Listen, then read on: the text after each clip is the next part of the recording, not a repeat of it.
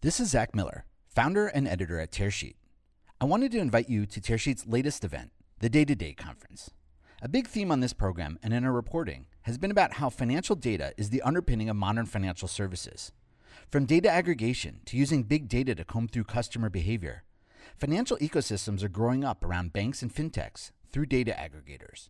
The Day-to-Day Conference brings together financial services, fintech, and vertical industries looking to create new financial products and services through leveraging customer data in their own firms and across the entire industry.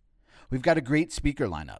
Register today by going to our website and clicking on the Day-to-Day Conference button at the top right of your screen.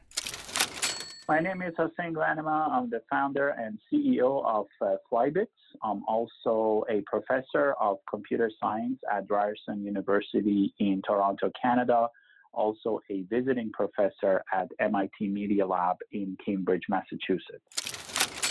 Flybits is a spin-off from a research lab. The foundation of it came from my PhD research, which was about understanding context in large data sets. So I spun that off from the lab about 5 years ago, and now Flybits is a venture-backed company headquartered in Toronto, and we have offices in New York, San Francisco, London, and Dubai.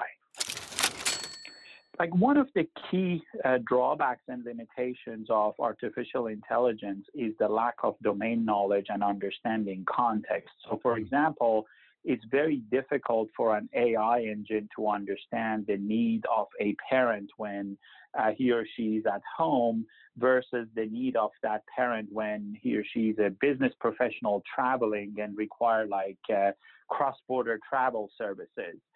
You can train a lot of AI algorithms to understand the patterns, to predict patterns, but understanding that context and domain knowledge in AI system has always been a key impediment of such systems.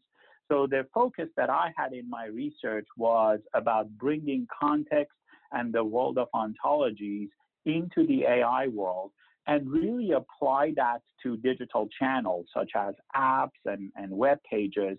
So when your context basically determines the behavior of the experience that you're seeing on a digital channel. So we created something with them on their mobile app called TV4Me, that when you activate it, think about it as an embedded Siri or an embedded Google Now on their app that can understand the needs of their customer and proactively provides them services that are relevant to them. Few examples there. For example, if my mortgage is up for renewal in the next 3 months, if I am walking by a branch and the branch happens to have a mortgage specialist available at that time, I receive a message on my device inviting me to go to the branch to renew my mortgage. Go to tearsheet.co to register for the Day-to-Day Conference.